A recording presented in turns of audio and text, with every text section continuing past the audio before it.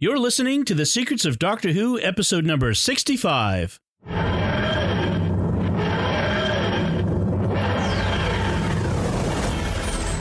a doctor. I've lived for over 2,000 years. I am Scottish. I can complain about things. Shush. Hi, I'm Dom Bettinelli, and you're listening to The Secrets of Doctor Who, where we discuss everything about the hit BBC series Doctor Who. Today we're discussing The Christmas Invasion, which is the first 10th Doctor David Tennant story.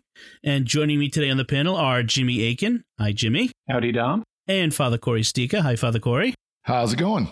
Good. And, hey, just off the bat, this just occurred to me. You know, we've got a new season coming up with a new doctor and a new showrunner. And our current opening music that we use for The Secrets of Doctor Who features, Peter Capaldi and Jenna Coleman. On the one hand, I kind of like the idea. We've been using this for several years now, and it's sort of our brand. On the other hand, do we need to update? How do you guys feel about that? Do you want to need to update? The problem with that is I'm not sure I'm going to have enough material to update it with until we actually have episodes with Jodie Whittaker. You know what I mean? Unless we do something different.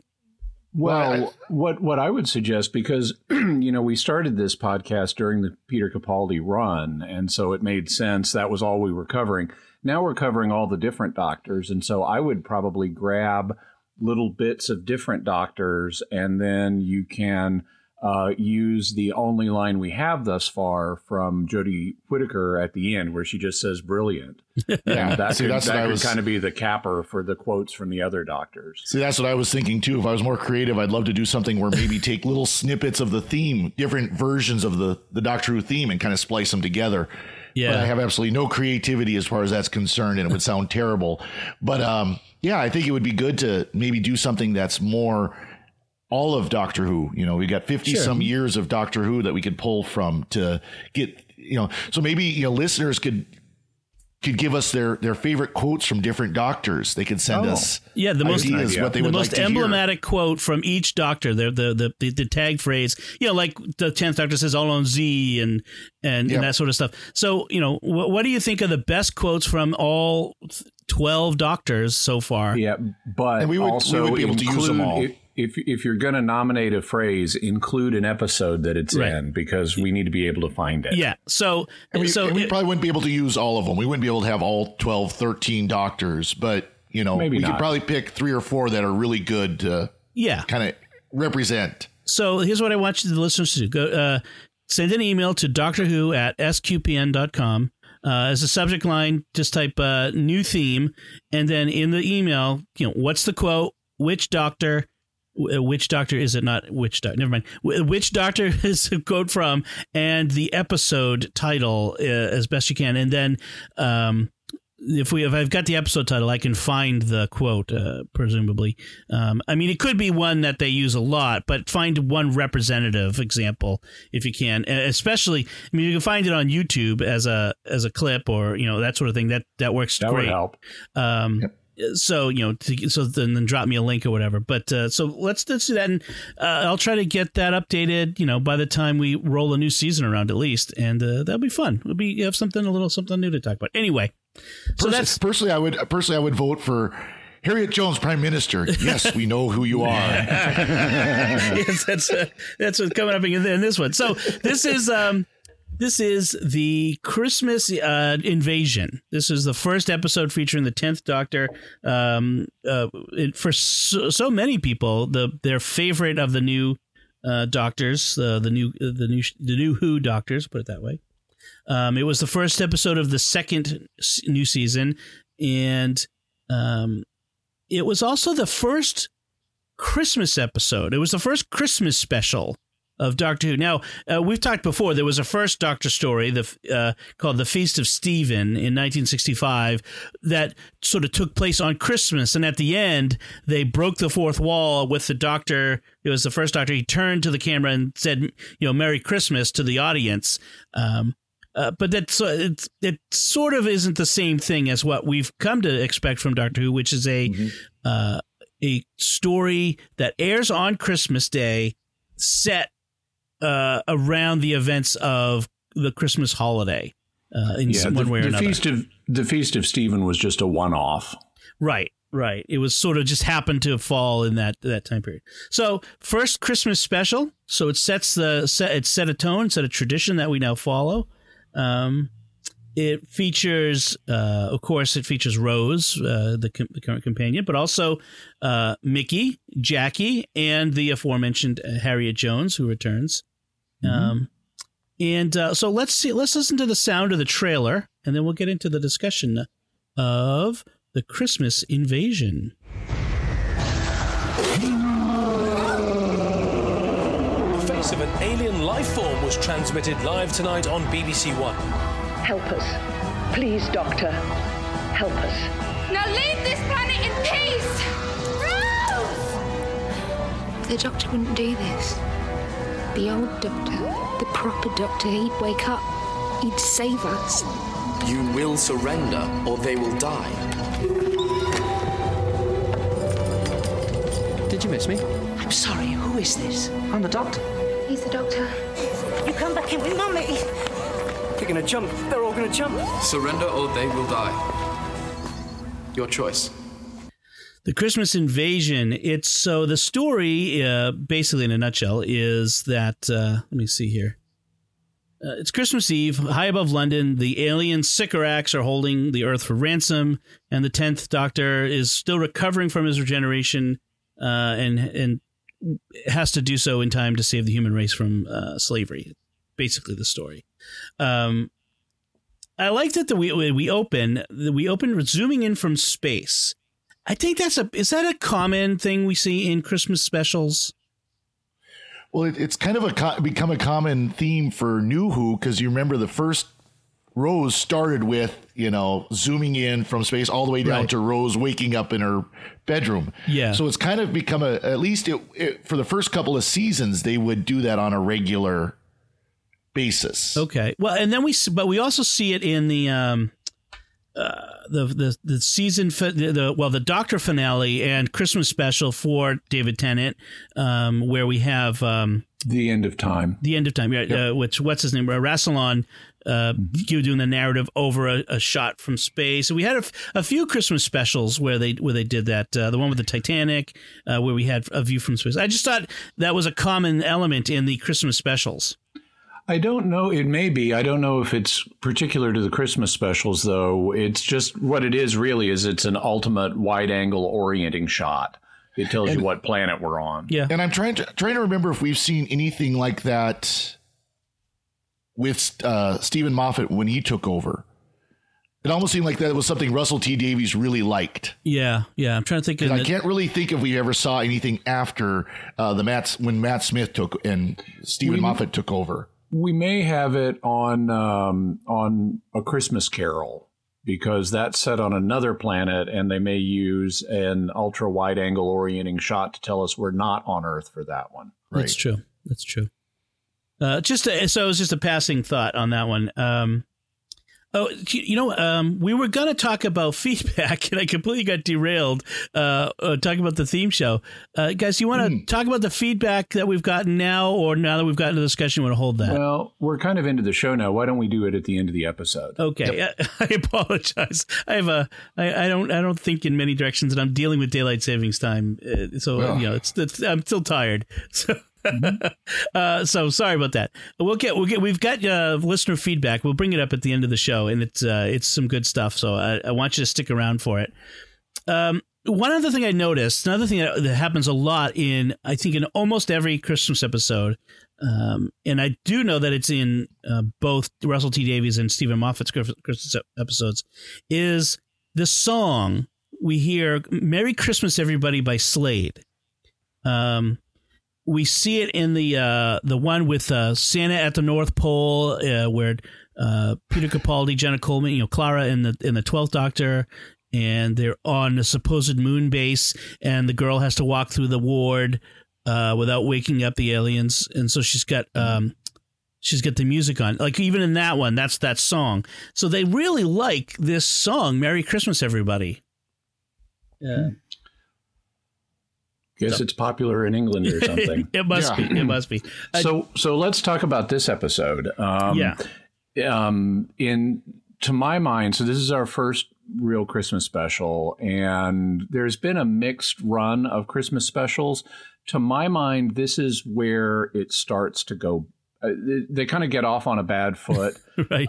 It starts to go bad right from the start. They're trying to jam a Doctor Who adventure into Christmas, and sometimes it can work really well. I love A Christmas Carol. Mm-hmm. But other Christmas specials tend to be really pretty lame. The whatever it's called, the Widow in the Wardrobe one is awful, and they don't recover until the return of Dr. Mysterio, where there's barely any Christmas in it at all. Right. This one, the first time out, they're really trying to do Christmas in a big way, so we get killer Santas and killer Christmas trees. And it's like, this is pretty lame. Right. And also it's been pointed, so that's one strike against it, is it's got ridiculous monsters. Then it has since it's a regeneration episode, David Tennant is kind of taken out of his own story, because he's asleep half the time, and he gets switched on or off purely by plot convenience. So 1 minute he'll be alert and functioning, and then back to sleep.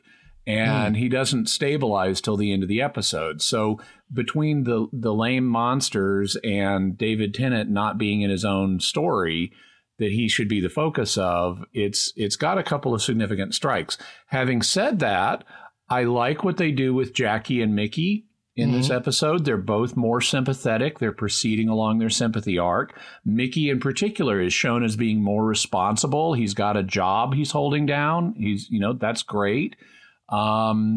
He's not just, a loser. I liked that.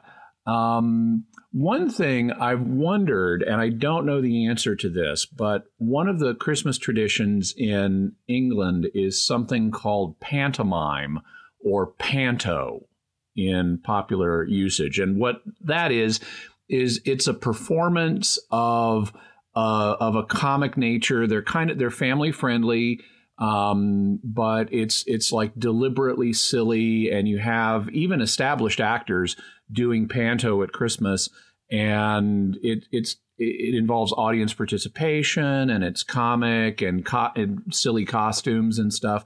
And I kind of wonder if the silliness of panto at Christmas time is influencing the silliness of this episode, particularly with things like the killer Santas and the Christmas trees. I don't know that that's the case, but it's something that occurred to me as I was watching it. I didn't put anywhere near as much thought into this as Jimmy did. I looked at it as a silly, fun episode. No, it's not a great episode, and it probably could have been done a lot better. But I just looked at it as, they wanted a lighthearted adventure episode for Christmas. And I think it really did that. And I agree with Jimmy on Jackie and Mickey's characters. Really much better presentation of those characters in this episode than you have in the first season. That's for sure. I mean, we're definitely seeing the development of these characters is much more sympathetic, much more enjoyable characters. When they're actually on the screen, you don't mind it as much as you did the first season. First season, you're like, get them out of here. We don't need to see them. So I want to talk a little bit about these aliens, the killer Christmas tree and the robot Santas, which we will see again in the next Christmas special that features Donna Noble for the first time. But the explanation in the show, I didn't get it. They're pilot fish. Like, it just seems so extraneous. Like, we're straining to include these Santa Christmas elements in this show to the point of where, like, we're creating this whole other plot device, which is gets dropped. They could have called them scouts, like they're advanced scouts for the Sycorax or anything like that. But instead, they call them pilot fish. Well, they probably didn't call them advanced scouts for the Sycorax because the Sycorax just seems so devoid of humor or whimsy that that it just you can't even imagine them creating the Christmas tree or the Santas. Yeah, I think I actually like the pilot fish illusion here. My question is, how does he know they're pilot fish just from looking at them? But on a narrative level, I mean, if you're gonna have killer Christmas trees and killer Santas in your story, they can't be the ultimate villain, because that would just be, ridiculous if you have, the head killer Santa or the head killer Christmas tree is the ultimate big bad for the episode. You need a more menacing villain later in the story to consolidate the drama, even if you want to use the silly monsters up front. So they needed to transition away from the silly monsters to something more threatening. And the pilot fish explanation is a reasonable one, because if you have a shark or whatever and it's got pilot fish, guiding it or helping it out or whatever, it probably doesn't really care about them too much and would be happy to eat them. And you could imagine a similar phenomena occurring with alien races where, you kind of have this minor servitor race that the bigger ones are like, okay, who cares about those guys? But they're doing something useful, so we'll tolerate them. Mm-hmm. I think they just wanted the Santa so they could have the grenade launcher tuba. Yes. Mm-hmm. Well, I think it's that element of connecting to pop culture elements, that people would recognize, and these Santa's on a street corner playing music is one of those. So let's talk a little bit about the Doctor's regeneration. This is the first regeneration for a large audience. Again, New Who they were reaching out to new fans and a new audience, and so they have to introduce the idea of what is entailed in a regeneration. What happens? Like what should I expect? And I think maybe that might have been one of the reasons they dragged it out a little, but to poor effect. I think Jimmy's criticism is apt. But so we have these things like where Jackie doesn't recognize him. What do you mean it's a Doctor? Doctor Who, which is probably the second most common joke on Doctor Who after It's Bigger on the Inside. But we get that several times. Harriet Jones doesn't recognize him, and who is this man? And so that we get that idea, and we also get this different personality. I mean, he is very different in some ways from the Ninth Doctor. And so everybody has a sort of period of adjustment. Rose doesn't know what to expect, and Mickey's kind of on the edge on this, but even Jackie is, Jackie is Jackie. I mean, she gets the old "what else does it get two of" line in there, which is just it's an unfortunate way that they portray Jackie as this kind of cougar. We've talked about like the unfortunate portrayals, characterization of Jackie. Now they're making her out to be a cougar of some sort. Well, I think she was always a cougar, but she's always talking about her boyfriends that we never see. Right. But there was a nice moment here for Jackie where Rose and Mickey are standing in the doorway of the bedroom looking at the Doctor in bed, and Jackie is sitting by the bedside, just collapsed with her head on the bed, just to be there to sit by the Doctor's side and I guess be there to care for him if he wakes up or needs something. And Jackie doesn't even have any lines there, but it's a very human moment, and she's genuinely caring for this guy, even though he's just changed his appearance and she doesn't like him, but she's still willing to sit by his bedside to help him out. That's right. Yeah, that's true. Like you said, the Jackie and Mickey of this episode is measurably better than the ones of the first season, but there's still elements of those unfortunate initial characterizations in it. And then we have Mickey, who, like we said, has improved, but we still get this weird split that Rose is like this weird triangle between Mickey and Rose and the Doctor, and that's been continuing. And it's just her reaction seems so wrong. Just like she's got that girlfriend reaction in a sense, which is we've said before. It really is creepy toward Mickey, but then Mickey gets this. Well, can't we just celebrate Christmas for a little while without having to worry about whether the Doctor is dying? Well, that's not really the spirit of Christmas there, Mickey. Yeah.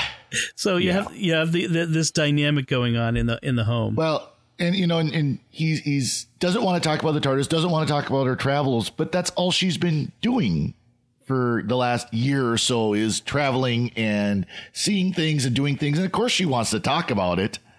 Right. At the same time, you know, if you're Mickey and you've been ditched and, you know, she's off having this magical adventure while you're holding down a job in a garage, maybe you have a limited patience for hearing. You'd like to hear something else. Yeah, that's true. You want her to come home and just, because he was, you know, obviously listening for the sound of the TARDIS. As soon as he heard it, he came running. You know, this he's still very much infatuated with Rose, and yeah, having to hear about her grand adventures with some other guy all the time, I'd get sick of it too. I'd be a little callous about it. So another element of this, I just noticed was like Jackie saying, "Let's take him to the hospital." And I was remembering what we recently watched. The last time the Doctor went to the hospital unconscious as the Eighth Doctor, it didn't go too well. No, he regenerated again. Only regeneration due to medical malpractice. And the two-heart problem at the time. Yeah. So then we get the introduction of this element of this British Martian probe called Guinevere, which I love the name, being sent it's on its way to Mars and is due to land on Christmas Day, of course, and it's intercepted by this alien vessel, and they see this image of an alien on the screen, and it's they say it's the first absolute proof of alien life. At which point I said, except for the time that alien spaceship crashed into Big Ben, right? And the last time before that, and the time before that, and the time, right? Just one of many things you kind of have to overlook on this show in terms of, I mean, they've established that they have cover stories they use whenever there's an alien incursion, but, you know, it's not really plausible, as is the dynamics of how the link with the space probe is supposed to work, too. Real space probes don't have communications that work that way. Right. Yep. But, by the way, while we're on the subject of the aliens hacking into the space probe and appearing on the screen and that kind of fuzzy thing, there may be a buried allusion there to an actual event from Doctor Who history. Back in 1987 in Chicago, here in the U.S., they were playing Doctor Who on a local television channel, and a guy wearing a Max Headroom mask hacked the signal and raved for several minutes. And it's like the most famous hacking of a TV signal incident. That's funny. And some people have suggested that they're maybe in some way paying homage to that with the Sycorax also hacking a signal on Doctor Who. That's funny. Oh, that is interesting. What was funny is when I saw that, you know, the four Sycorax kind of lined up in front of the camera there on the screen, all I could think of was Queen's Bohemian Rhapsody video, where the four members of Queen are lined up the same exact way. That's true. Very frightening. So we also get the first appearance of Unit in the New Who, right? We didn't see Unit with the Ninth Doctor, did we? Second time. They were in the Slitheen episode, the first Slitheen episode. Oh, very briefly. Very briefly. What we do get is the first mention of Torchwood. And we really don't know what that is at this point. Harriet Jones, who we need to talk about in a minute, Harriet Jones says the UN doesn't even know about Unit, and she's not supposed to. Torchwood. No, the UN doesn't know about Torchwood. Yep. Yeah, you said Unit. Oh, yeah. Okay, so I was brain collision. Yes. But so we have that as an emerging theme, and so this is we have no idea what Torchwood is at this point. So we'll put a pin in that because we don't really go very far with that except at the very end. So we'll come back to that. But let's talk about Harriet Jones, who we last saw was in the rubble of 10 Downing Street with the end of the Slitheen, and the Doctor. Only good thing in that two-parter was Harriet Jones. She's awesome, right? Oh yes, and the Doctor predicting that she would become Prime Minister and usher in a golden age for the UK. Yeah. And so we're apparently in the golden age at this point in 2006 or Christmas 2005. That's when this episode aired. Little did we know that the global economic collapse would come a couple years later. But nevertheless, Harriet Jones had a brief golden age. And well, very brief. So Harriet Jones, she's got her nice, endearing Harriet Jones Prime Minister. Yes, we know who you are thing going. Yep. And that's nice. Then there's also some stuff that's not so nice here, which is really a little bit of anti-Americanism, because when the Sycorax show up, she gets a message from someone saying the president of the United States is on the line, insisting that he take charge. And she then says, he's not my boss, and he's certainly not turning this into a war. And right. What you've got here is some digging at America because George Bush was the president at the time. Yep. And Tony Blair had followed George Bush into the Iraq War. And that's what she's reacting against. She's being a defiant non-Tony Blair. And it just comes across, though, really ham-fisted. I mean, yeah, the Iraq War was a big mistake. In hindsight, at least from my perspective, but and so I don't mind a little pushback on that. But the way this is presented is if the American president would just insist that he take charge of a situation occurring in a foreign country, in England, of all places. Yeah. I mean, that's just not realistic. I mean, there might be an offer like, we're here to provide whatever help we can. If you need us to assume an active role, we'll be happy to do that. But it wouldn't be, I'm insisting I'm taking charge of something happening in your country. That just would never happen. And so I thought that was all lame. And then, to anticipate the end of the episode, the doctor short circuits the golden age.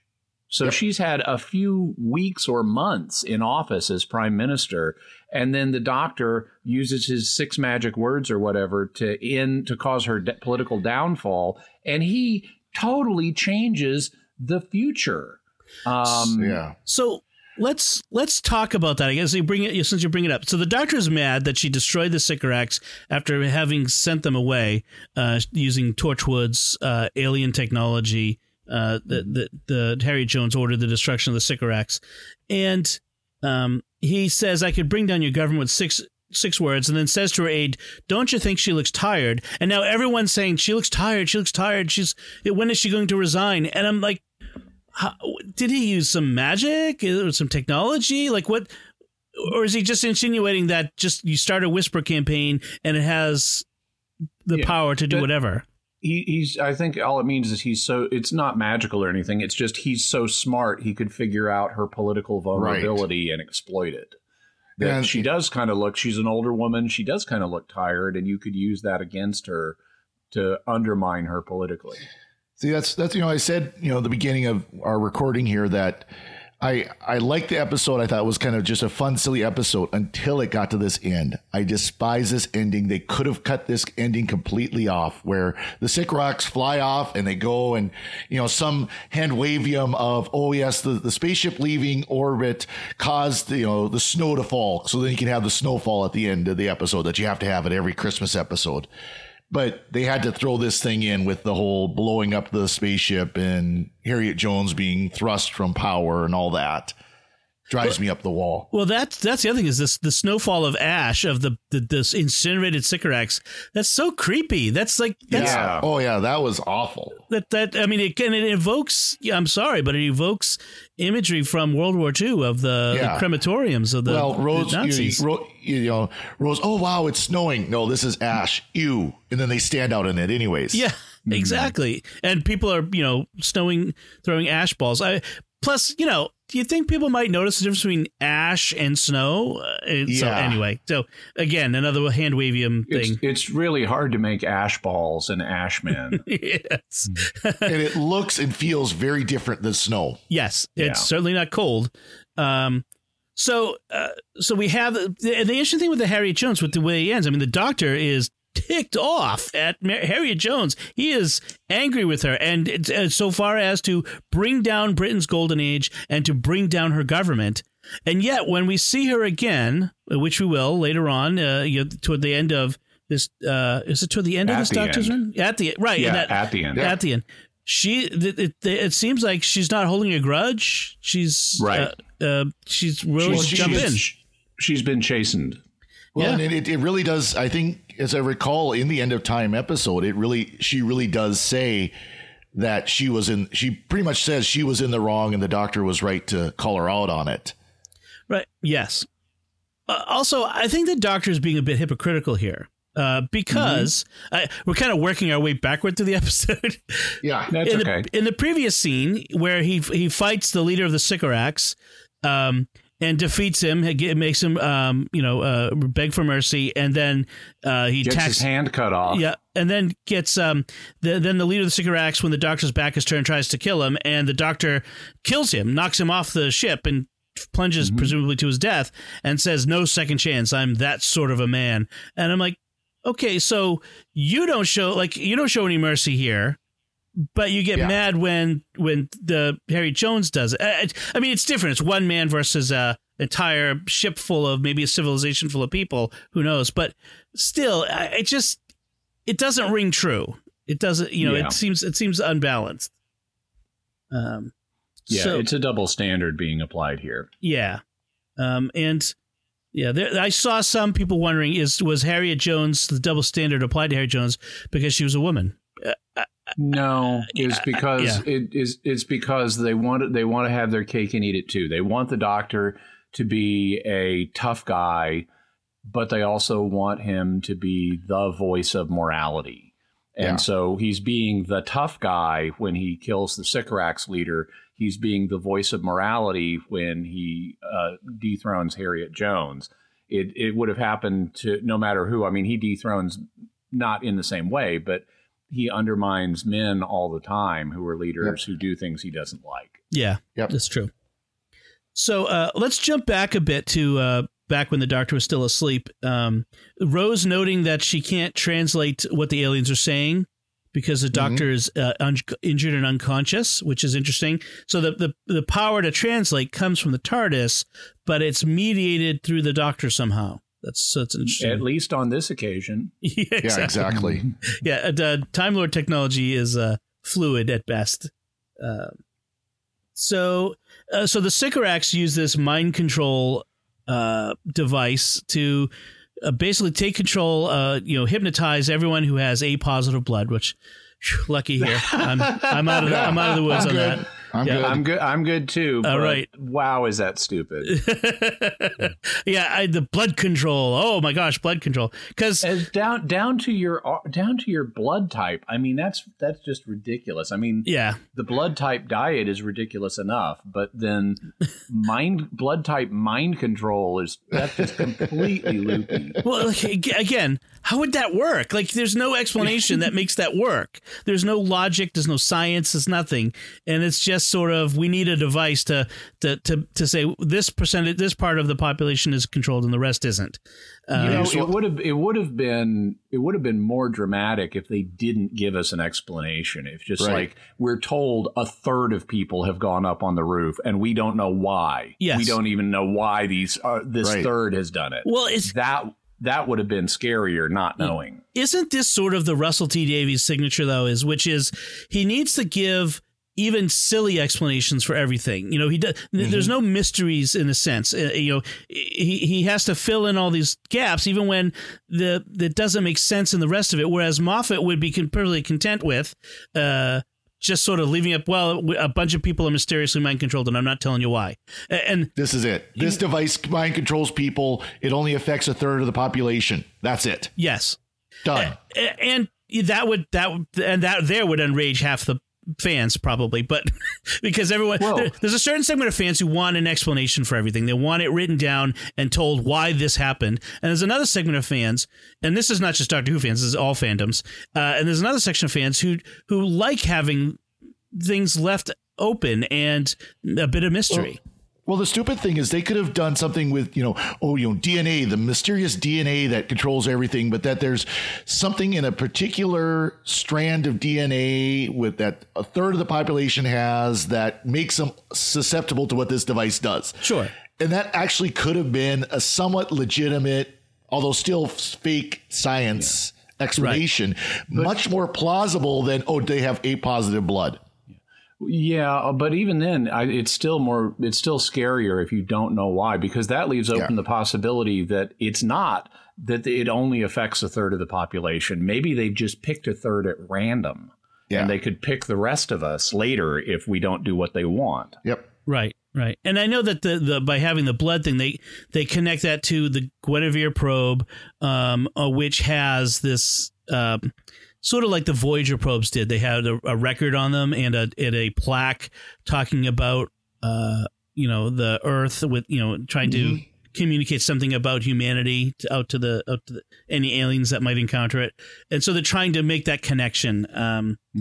I mean, frankly, this episode reminds me a lot of Star Trek: The Motion Picture in that sense. There's that connection there. By the way, with the mind control thing, so props to the show for putting the royal family on the roof, because that's a genuinely creepy thing. Also, a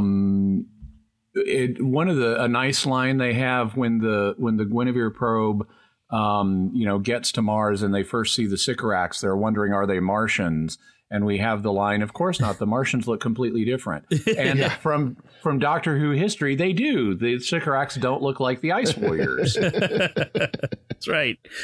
I thought he says it just sort of casually. Of course not. The Martians are completely different. That was really good. A good line. I also liked the line we heard in the trailer of the old Doctor, the proper Doctor. Yep. Because that's how you would feel if you had met, if your first Doctor was Christopher Eccleston, he would be the proper Doctor to you. Yep. And to many fans who are new to Doctor Who. So that was good. We do see more of Mickey's amazing computer hacking abilities. So he is being wasted as a as a car mechanic. No kidding. Yeah, no kidding. He should be given a job at the just a basic laptop hooked up to dial-up, not even Ethernet, not dial-up, and he's able to hack into Unit. Yes. Well, if he's anything like Jeff Goldblum, he could have used it to insert a virus into the Sycorax main computer. For your Independence Day references. No, he didn't have an old MacBook. Yeah, that's what it was. I was going to say he didn't have an Apple. That's his Unix. I know this. Man, I could throw these references out all day. Bad computer movie stuff references all day. I did note that the sonic wave, remember the sonic wave, that didn't knock anybody off the edge of any of the roofs, by the way. Yeah. Like everybody's standing there in their slippers on the edge of a roof. Interesting, Rose's instinct was to hide in the TARDIS. Knowing that the TARDIS would survive anything, grabbing Mickey and Jackie and the unconscious Doctor, getting them into the TARDIS, trying to get supplies, and then just hunkering down. I just thought that was an interesting idea on her part. Go ahead. By the way, one thing we mentioned, just it went by really quickly, but in his fight with the Sycorax, the Doctor loses his hand and regenerates a new one because he's still in his regeneration cycle. He has the ability to regrow a hand, and that's something new. We haven't seen that before in a regeneration, so that's kind of neat. It's a fighting hand. Yeah. It's also somewhat plausible. I mean, actually, humans, when they're small, when they're little, have the ability to regrow parts of fingers. Yep. And obviously, salamanders can regrow entire limbs. So it's not implausible a regenerating Time Lord could regrow a hand. And then, as we know in later episodes, that hand is going to be a plot point much further down the line. Yes, it's an important plot point later on. We get the first question, the regeneration question. Am I a ginger? Yes, that's the first ginger question. The Doctor's obsessed with being redheaded, so that's good. And the Doctor also goes on about the change, the physical and personality change that he's gone through, which I found was a good way to get new fans up to speed on regeneration. So I thought that was well handled in that case. And also, like every Doctor, immediately after regeneration, he's not just obsessed with things you would expect. He's also obsessed with clothing. Gotta go get the new clothing. That's what regeneration's all about. So he does go to his vast wardrobe. Any Easter eggs? I think I saw the fourth Doctor's scarf and the third Doctor's smoking jacket. See, I was looking. I didn't see it, but I saw a multicolored scarf. It might not have been exactly the fourth Doctor. See, I'm not the expert that you guys are. So there was more than one. Yeah. This was still kind of an era that they weren't looking to do the Easter eggs as much as Stephen Moffat was. Although in Classic Who, they were doing this with the sixth Doctor episode we just watched, where we saw some Easter eggs there. Oh, absolutely. You know, it was funny too. I was commenting as we were watching. You know, I've got the seminarian who's here, and we were watching the episode, and it said, you know, David Tennant and Peter Davison have one thing in common. Both where their outfits would look not out of place in contemporary England. Right. Mm-hmm. Well, although Peter Davison, it's a little off. Apart from the celery. But even the cricket part, I was listening to a Big Finish audio where it was a Peter Davison story, and it had the Master in it, and the Master was making a comment about how Peter Davison dresses like no one in the history of cricket ever. And I went and looked at some cricket costumes online, and it's like, it's not quite as it's evocative of a cricket costume, right. But it's not exactly the same thing. But you're right, it would, apart from the celery, you know, you could see him. It wouldn't look that strange. Also, David Tennant's Doctor is consciously patterned on Peter Davison's. They had kind of been hoping Christopher Eccleston would be like a Tom Baker, kind of zany, but also with an edge. And so then they wanted a friendlier one because each Doctor is a reaction to the previous one. And so after Tom Baker's edge but zany, they did Mr. Normal, good boyfriend, young, handsome guy Doctor with Peter Davison. And now they're doing the same thing. Younger, more normal, friendlier, good boyfriend Doctor with David Tennant. Yeah, and we do see the start of the Doctor's my boyfriend with the hand holding between David Tennant and the Doctor and Rose at the end of the episode. And the fact that they pattern the 10th Doctor on the 5th Doctor is very interesting. Also because David Tennant is Peter Davison's son-in-law, which I can't get over. Like it's hysterical. He is now. Yes, he is now, and he wasn't at the time, which is very funny. They met on recording the Doctor's daughter, who was played by the Doctor's daughter, who actually is the Doctor's daughter. I can't wait till we get to that episode. And who's getting her own Big Finish series? Right, the Doctor's daughter. That'll be fun. Yeah. That'll be fun.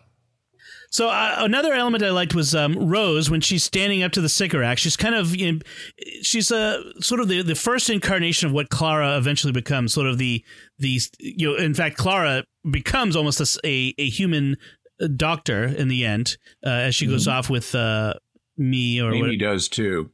Right. But Clara gets her own TARDIS and her own companion, but here's like Rose is the first companion who kind of stands up when the Doctor can't and sort of tries to do doctoring, whatever the Doctor does. And it was amusing where she invokes the Shadow Proclamation and then starts randomly throwing out names. Exactly. And the Sycorax, they call her bluff, of course. Which is when the Doctor then has to show up and save everybody's bacon. I did. So the one other point, this is one of those American versus British moments.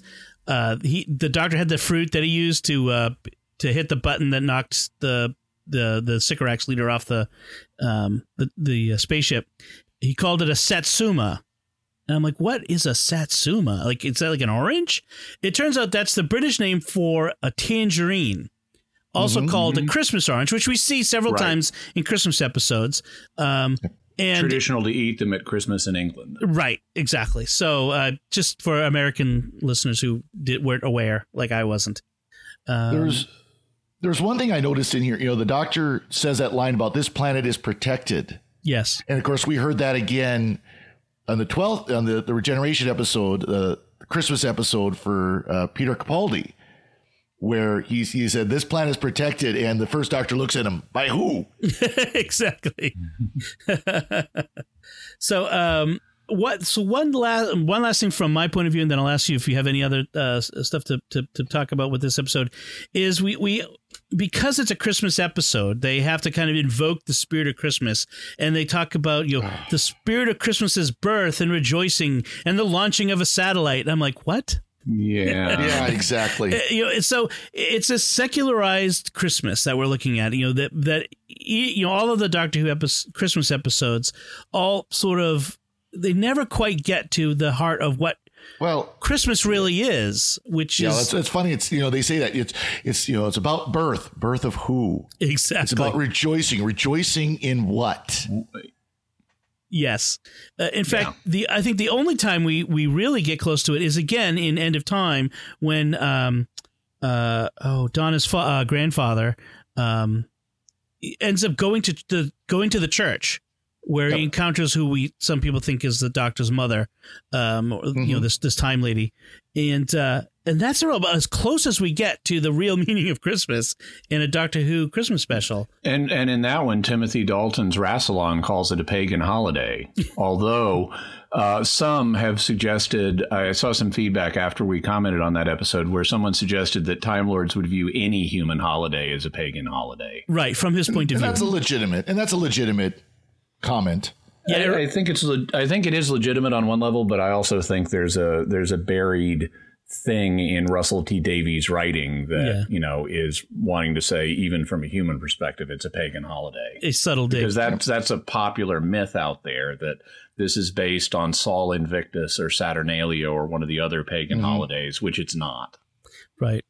The pagan reference does recall to mind the martyrdom of Saint Polycarp, who was a disciple of St. John the Evangelist, and as an elderly man was arrested by the Romans and brought before the crowd in this arena of this city of Smyrna, and the Roman governor says to him, "Denounce the pagans," which is referring to the Christians, because from a Roman point of view, the Christians were pagans.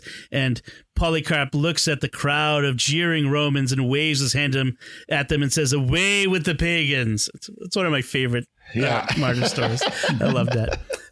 So it was a chance for me to bring it up. I love St. Polycarp. So anything else you guys want to bring up? The sword duel with the Doctor and the Sycorax leader with the hand getting cut off, reminiscent of Empire Strikes Back, or anything? Any other weird references you guys want? At least the Sycorax didn't turn out to be the Doctor's father.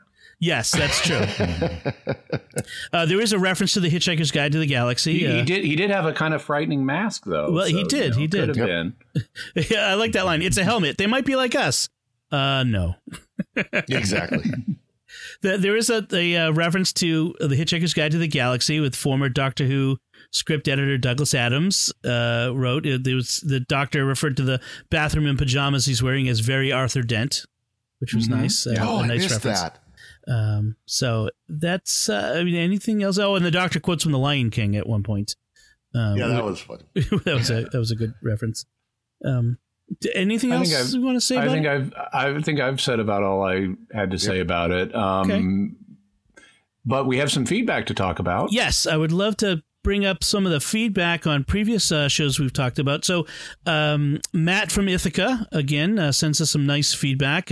Matt is indeed a Doctor Who fan who goes deep into episodes and deep into his feedback. So let me read you a little bit of his references. So he's talking about the 12th Doctor episode, Twice Upon a Time. So he's just getting around to sending some feedback on that one from last season. He says on Peter Capaldi's admonition to his future self about not eating pears, Jimmy is partly right about this being a callback to the Paul Cornell's episode Human Nature, but I think the explanation he heard is a bit garbled. There is indeed a scene that shows the Doctor's recorded instructions to Martha. She reviews the first few points on the list and fast forwards to the end. The part about not eating pears is skipped over, but that's not the only item that's obfuscated. Luckily, the full recording was released as a DVD extra on YouTube. You can find it, which includes very minor spoilers for the episode, he says. And so the simpler reason for omitting pears is That's the simpler reason for omitting pears rather than the BBC not wanting to put children off their fruit. So that's well.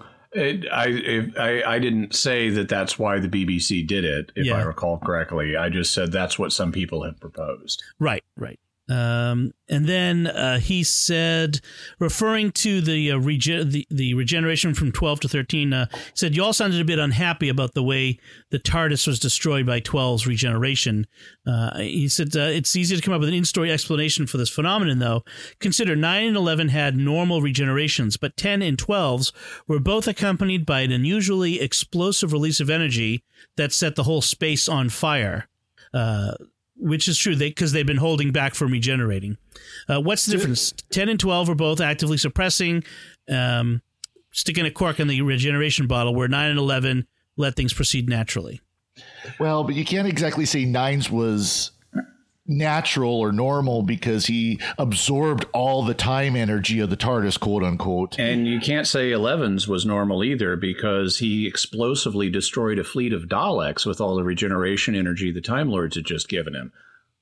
Right. So, yeah. I think the real reason is, and I wasn't unhappy for any in-story reason. I mean, if you're in the TARDIS and you're having explosive regenerations these days, which all 4 of the new Who Doctors have had in one way or another. They've all had big, massive energy influxes, or